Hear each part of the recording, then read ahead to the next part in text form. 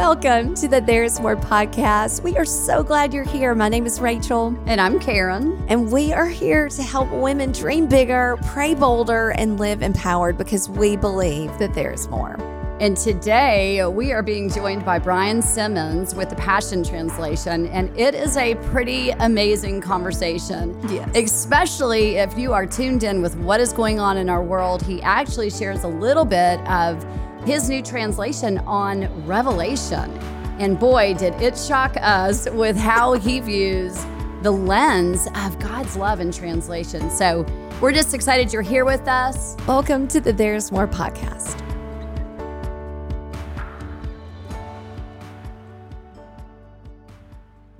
Brian Simmons, we love you so much. We are so glad you are here. We genuinely consider you just a dear friend. I know we've never been with you in person, but I just smile every time I hear your name, every time I see your devotionals come across.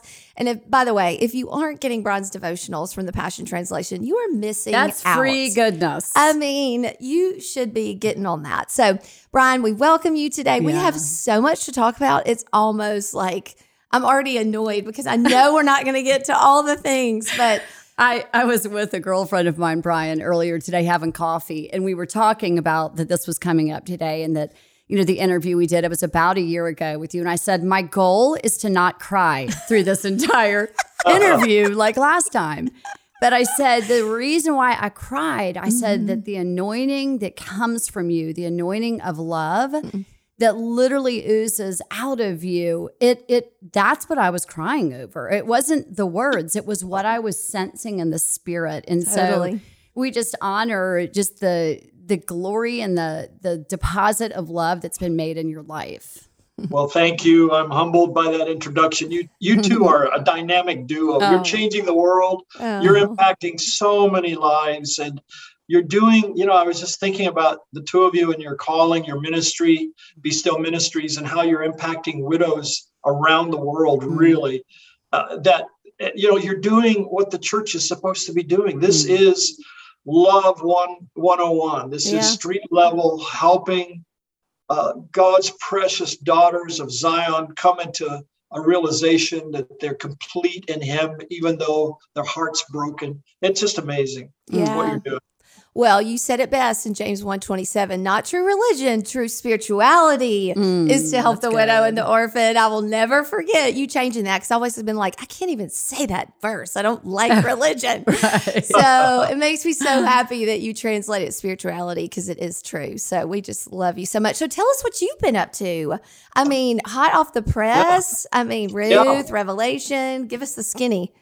Well, the newest Passion Translation edition would be Joshua, Judges, and Ruth. But behind the scenes, during the COVID lockdown, I was like an animal, I guess. I really pushed through and spent hours a day translating. So I've done Jeremiah, Lamentations, Ezekiel, Daniel, Hosea, Joel, Amos, Obadiah, and I just finished this morning the book of Jonah. Whoa. So Jonah is crazy book. I don't know whether to call that the reluctant prophet or the wayward prophet. I found myself getting upset with Jonah in chapter 4, over he was more worried about a little worm eating his gourd tree, than he was the souls of women and men and children. Millions, perhaps, 125,000 that couldn't tell the right hand from the left. That means they were infants. Wow. So you can imagine if that many babies were in the city, how many people were there. Wow. So, Brian, what period of time that is a ton of books. Right. I mean, I was like, what? Number one, didn't even know you had all those coming out. Number two, I do a lot of stuff through Bible Gateway. And so I know Ruth isn't on there yet. When will that be updated? And when is all this available in hard copy? Yeah, sadly, that's out of my control, but I'm guessing within a few months, everything that we publish should be in Bible Gateway, Logos, there's YouVersion and Olive Tree, etc. but they're a little slow, and they have an editing process. They have to format it according to their platform. So that's why it takes a little bit of time. Okay. But yeah, I'm real excited about finishing the entire Bible. 2026 is kind of our goalpost. It may move a little bit, but that's our hope. Wow. That we can get this out. My pace would be about a chapter a week. That's kind of the pace that I try to keep. Wow. What was your, just because I'm a widow, I want to ask you about Ruth, but you probably know this, Brian, just from translating it, but a sweet friend of ours, Julie, she was digging into Ruth and doing a talk, and she realized that Ruth is the first mention of character. It was the law of first mentions. Ruth is the first person where Jesus actually mentioned, God actually mentions character, and it's associated with a widow. I don't know if that was something that you picked up on, or what was your favorite part of Ruth?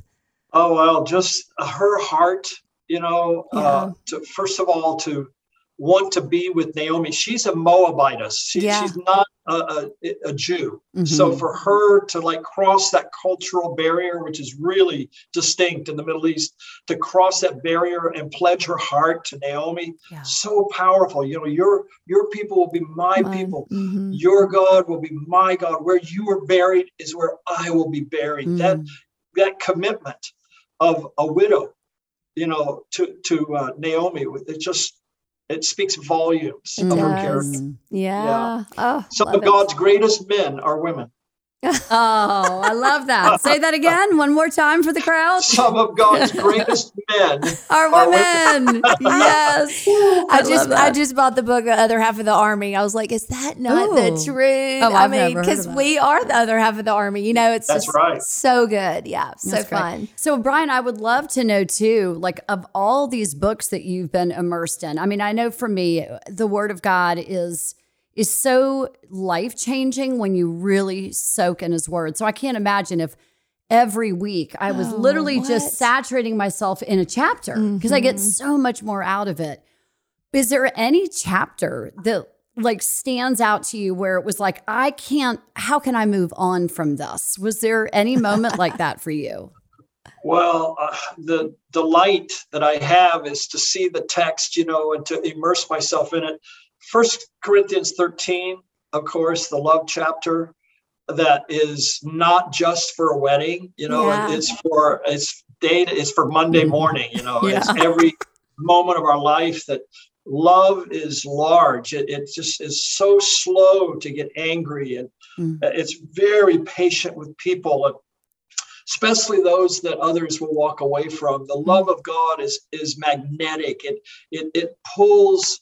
It draws the person into the need of another person. That's what love does. And that chapter, and as far as a book goes, I think you can guess what book of the Bible was the most difficult to not want to just spend my whole life in, and that's the Song of Songs, the greatest romance of the Bible, greater than Ruth and Boaz, even though that's a beautiful story, right? Is the king and the Shulamite. Yeah. And the way he woos the heart and pulls us into his perfection. Yeah. And we just get lost in the robes of his garment. We're just filled with his love and the treasures that he puts within us. Yeah. Brian, I can't remember if I told you the last time we were together, the first time the Lord ever spoke to me, it was through the Song of Solomon. And he chose, I went to bed one night, I went to bed that night reading the Song of Solomon, didn't understand it at all. Woke up in the middle of the night. Long story short, the next day went to church, and the girl that was checking in my son to the childcare looked at me and asked me if I still had a wedding dress that I could wear for the women's conference. And I'm thinking, I don't even understand why you'd have a wedding dress as part of a women's conference. She said, we're doing the conference on the Song of Solomon.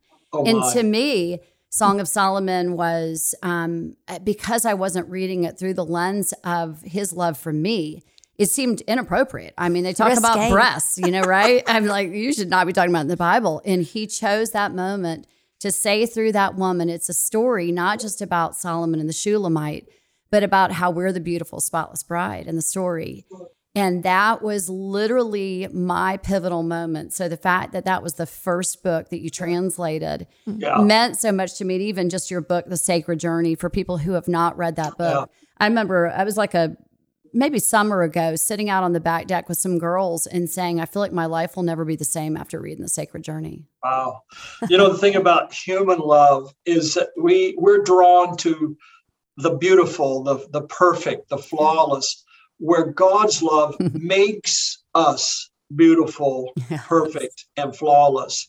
It doesn't require that on our end. It supplies it. So the love of God supplies whatever lacks in our life, in our feelings, in our heart, our emotions, who we are. The love of God supplies that. It's grace, of course. It's the mercy kiss, the mercy flow that pulls us into the heart of God. I'm convinced, translating the Old Testament, now I've been, 4 years, I think, translating nothing but the Old Testament. I'm convinced God is the most misunderstood person in the universe. Amen. Totally. Even the insurance companies call it the act of God. Right. I know. Disasters. But God is so merciful. He says, I know the plans, the artistic, creative plans I have for you. To bless you, not to harm you, not to hurt you, to bring you into the shalom, into the fullness of your purpose and calling. Oh, even Jeremiah, the weeping, melancholy prophet, has such beautiful passages of the love of God in it. So I can't wait for you all to read Jeremiah. Oh, gosh. No, we can't either. Oh, my gosh. You know what we really can't wait to read is Revelation. Oh, my. Well, you can get that one. That one's on Bible Gateway. I already found that one. Well, it's so funny because, Brian, I was telling you just a minute ago, I said, I'm kind of the skipper on Revelation because I'm like, it's all going to be okay in the end. I don't need to There's a party fight at the end. Well, and that's all I need just to know. Don't like conflict. And that's what you actually said. And Brian wrote a devotional for the Passion Translation email that y'all all should be on the list for. But in your devotional, you were like, we're just trying to stay above the fray on all the things that we could get in the weeds on and really see the unveiling of Jesus, which is one of my favorite statements ever is the way you start Revelation 1:1 is this is the unveiling of Jesus. And I just, oh my goodness. So let's just talk just high level. I mean, we have, 45 questions about this, but... So we're not going to ask you whether or not you know who the Antichrist is. We promise you. Or is the mark of the beast? What is the mark of the beast? Right. We're not going to ask that. I could go there. I'm convinced that the beast nature came into the human heart in the garden when Adam and Eve fell into sin, and God clothed them in animal skins. Wow. And it was a picture that now, instead of being so close to the divine, now you are so close to the animal world. Wow. And that beast, 8 times in the Bible, the beast is equated with human nature. When Paul says, I fought with beasts in Ephesus, it was the religious spirit. It wasn't lions and bears running down the streets of Ephesus. It was the religious spirit he fought against, the beast nature.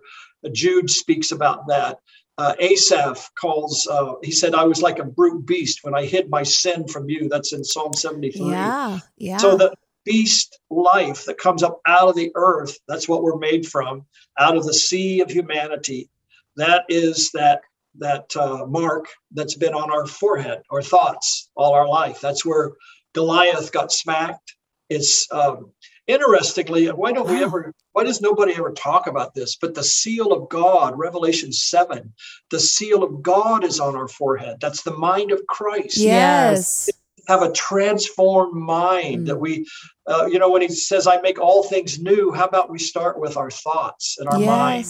Wow. Yes. Get a new concept of heaven and earth and a new heaven. It's a new reality within us. Wow. And so this beast nature has been on our life, it's part of our history. Yeah, totally. And 666 is the number of man. I mean, we're all, we're human. That's some translations, old manuscripts is 616. Oh, wow. And it wasn't Nero. It wasn't, you can't really make the numerology fit a person. That's where it takes wisdom to understand that it's not a person. It's not the Antichrist. It is a spirit that's in the world that is opposed to the anointing of Christ coming forth from his bride. Mm-hmm. And that is the thing God is really opposing. So, wow. But as I think of Revelation, backing up just a little bit, the world is preparing for Armageddon, but God is preparing for a wedding. Heaven is in motion right now, preparing for that wedding glorification. And that's where our thoughts need to be. And Revelation, if you're looking for Antichrist and you're looking for death and judgment, you'll probably find it. Yeah. But if you look for Jesus and you look for the glorious bride coming forth, the Spirit and the bride merging as one, saying, "Come, Maranatha, come, Lord Jesus." That if you look for the bride of Christ and the glory of Jesus in the pages of Revelation, it will come alive for you. Wow. I mean, I'm a little bit mind blown right now. I know. I'm like, oh hold gosh, here. Oh gosh. Okay. I mean, the animal skins, it's so funny. Just back to that. That's always been such a representation of us trying to hide. Yeah. Just shame in the world, which fits the bill. I mean, for what you're saying. And, from the transformation in Revelation as they clothe themselves with the white robes of righteousness. So we go from being clothed in animal skins to being clothed in his righteousness. To clothed in his righteousness. I feel a footnote coming. There you go. I will give you permission. Oh, wonderful. I'll borrow that. That's so cool. Yeah. And so, Brian, because I'm sure people hearing this are like, wait a minute. So, when everybody's so invested in their own end times theology, are you preterist? Are you mid-trib preacher? All those things. So are you saying then that, is there a literal fulfillment of Revelation? What does that look like for you? What do you think about that? Well, I think all of the Bible could be interpreted literally, but there is a deeper understanding of Scripture. In the book of Revelation is the high watermark. It is the highest, most powerful, glorious, saving the best wine for last. And I just don't think God is having a mood swing, and suddenly he ends the Bible with this boom of all this destruction and devastation. Lightning that bolt. happens. I mean, that's part of human existence. Man is born into trouble as the sparks fly upward, Job says. But the overarching theme of the book of Revelation is Christ being unveiled in us, that there's a people, a Christ company, so to speak, 100-fold fruit-bearing branches, overcoming ones, Shulamite lovers, living sacrifices. I mean, there's 25 terms I found in the Bible that all describe a last days people, Joel's army, the Joseph company. There's so many amazing concepts of a people being raised up, unveiled, the manifestation, the unveiling of sons and daughters. That's what creation is on tiptoe waiting for. Not for a rapture or a millennium or a second coming. That phrase, second coming, isn't in the Bible. But the creation is not groaning and travailing for that. It's groaning, travailing for you and me to be unveiled. For the Jesus that's in us to bleed through, pun intended, for him to come right through us as we're see-through believers. We're aquariums, so to speak, living aquariums, so that Jesus could be seen again on the earth. That's his plan, to repopulate earth with people just like Jesus, the perfect son. He's going to bring many sons into glory. And there's a whole lot we could talk about that. We open up a can of doves. You know what? And I love it because what my experience being with you has been like is that I literally, the revelation starts flowing and I can feel the joy. I can feel the love of God. The more I get to know the Father, the more I get to know Yeshua, is I discover they're kinder and more amazing and more generous and more life-giving than I ever dreamed they were. There's never subtraction. It's only addition with him. And so what you're saying to me makes a lot more sense. Oh, a lot more. Well, and I think we're obsessed with avoiding hell. Yeah. I mean, like that has been the church is let's just let people avoid hell and not, I don't know. I mean, that has really done the church a disservice. Even my own children, like just mom, that feels so hard. And I mean, I believe it's real, but yet at the same time, it shouldn't be the focus. You know, it should be falling in love with a person, not avoiding a place. Right. Yeah, it's not fire insurance. Our salvation is union to Christ. And the Lord has really shown me that the next unveiling of truth, the next big wave to come, is identity for the last 10 years or 20 years has been the issue. And every school and ministry and everybody talks about identity. But there's a step beyond that is about to be revealed to the church.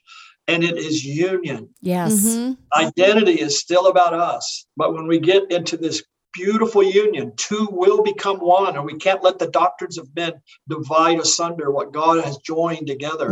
And this divine union, that we are partakers of the Godhead, of the glorious divine nature. It says in 2 Peter 1:4, we are partakers of the same nature God has. We have that in us. Yes. That truth has not been you can't wear that one out. Well, you can't. And people are kind of like offended almost when you say, as he is, so am I. I mean, in 1 John 4:19, I mean, that is like hard for people to get. I mean, it's like, well, when you know you're a new creation, it makes a lot more sense. Yeah, I love that verse. As he is, so are we now in this world. That's right. Now. It's not as he was No. on earth, but as he is now glorified in heaven. Yes. So are we in this world. Yes. I mean, that's a mind melt there, that the same faith that justifies us, those whom he justified, he also glorified. So the glorification of the bride, in doxos, the radiant bride, is a glorified church, a glorified bride. That's what God is doing. He's unveiling sons and daughters. He's not planning the next woe to hit the planet. Revelation 7 says that there are angels holding back the winds of judgment until God's people have the mind of Christ. Wow. And so I don't think we're in a time of judgment. I think every natural calamity and disaster is not necessarily judgment. It's birth pangs. It's labor pains. It's the cosmos contracting and shaking so that the bride will come forth in perfection of beauty. Wow. And it's perfecting a people. That's what God's heart is fixed on right now, is not taking you out. It's not, how many more people can I kill? Right. It's to prepare a partner, a lookalike bride for Jesus Christ that has the same heart, nature, and beauty that he has. That is what's coming down the pike. Yeah.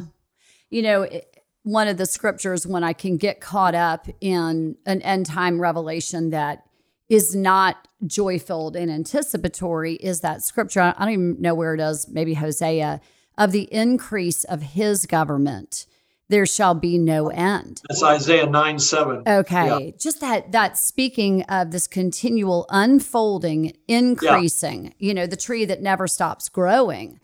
And But I think we're obsessed with our government. That's why that's hard for us, What we relate government to is not a good. Right. Yeah. Here's the truth. Democracy is not God's plan. A theocracy is. That's right. And I know that I'm thankful that we live in America, and I'm thankful we have still fragments of a democratic society, and that we do have some freedoms and we have individual rights, etc. But God's plan is not. You don't vote God as king. It's a theocracy where Christ is king. And we need to model the kingdom of God in all things, and how we relate to each other, how we interact in our careers and families, etc. But I'm excited about the coming days. This is the greatest time in the universe to be alive. Yeah. Daybreakers are going to arise. People who bring the new day. They are the new day. A new breed is arising. I want to be that. For it to dawn. They bring it. Yes. They don't wait for it. They are the culmination of their message. Yeah. And that new breed, Acts 2.0, it's coming to a church near you. There's coming a people, an upgraded version of believers is going to emerge out of the cocoon. Wow. Yeah. And part of this pressure is what getting us from a caterpillar to a butterfly. I know that may sound cheesy, but where the pressure and heat that's generated in a cocoon is to form the strength of the butterfly so it can soar into the heavens. Yes. You know, we're going from being connected to the earth, that's the caterpillar, to connected to the heavens, that's the butterfly. Wow. And that transfiguration of the saints is coming, where we are going to have the radiant glory of Christ shining through the bride, through us. Wow. It's funny you said Acts 2.0 because I actually wrote down Acts 2:3, and I love it's a scripture both Rachel and I love the way you translate it. They were all filled and equipped with the Holy Spirit, filled and equipped, and were inspired to speak in tongues, empowered by the Spirit in languages like they had never learned. And I'm just wondering, just to transition maybe a little bit, I would love to hear, how did the Holy Spirit intersect your life with this filling and equipping? Because we know that in order for us to be the bride that has made herself ready, right? That we're ready for that wedding supper of the Lamb. This is the call. It's the invitation is to live this life in such power that, I think about Peter's shadow, heal people. I want that. Handkerchiefs. Oh my goodness. I want to drop my handkerchief off to people. It's like, it's just that the cry of my heart that we shouldn't look at that and go, well, that was just for the book of Acts. Right. No, it's because there's not enough of us saying, no, that's my destiny. This is for us.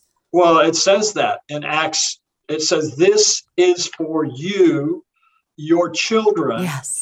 For those who are far off, that would be Gentiles, and as many as the Lord our God will call. That got me out of my Baptist, cessationist, Holy Spirit, like doesn't do much today mentality, into saying, God, this verse says Pentecost is for me. That's right. I have an inheritance in that upper room experience where the glory cloud came again, fire and glory, spinning in that room and spinning off 120 flames divine on the heads, the thoughts of the disciples.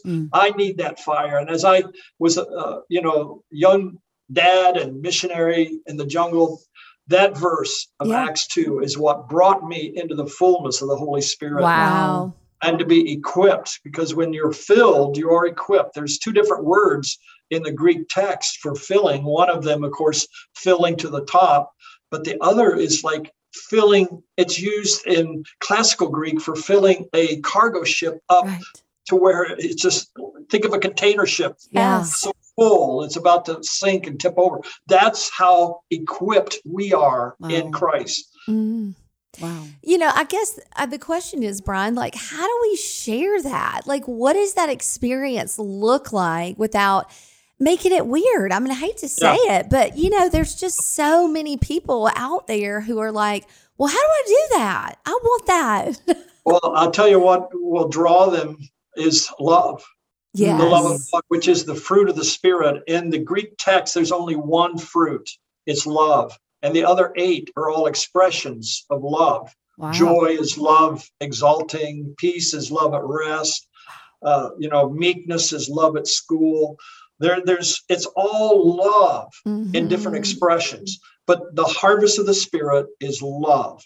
And when we operate in the love of God, then the fullness of the Spirit is contagious, and people will beat a path to your door. They will want what you have. Yeah. If they know that you care, and if they know that you love, they'll ask the hard question. I don't have that. I want what you have. Yeah. How can I get this Jesus? Yeah.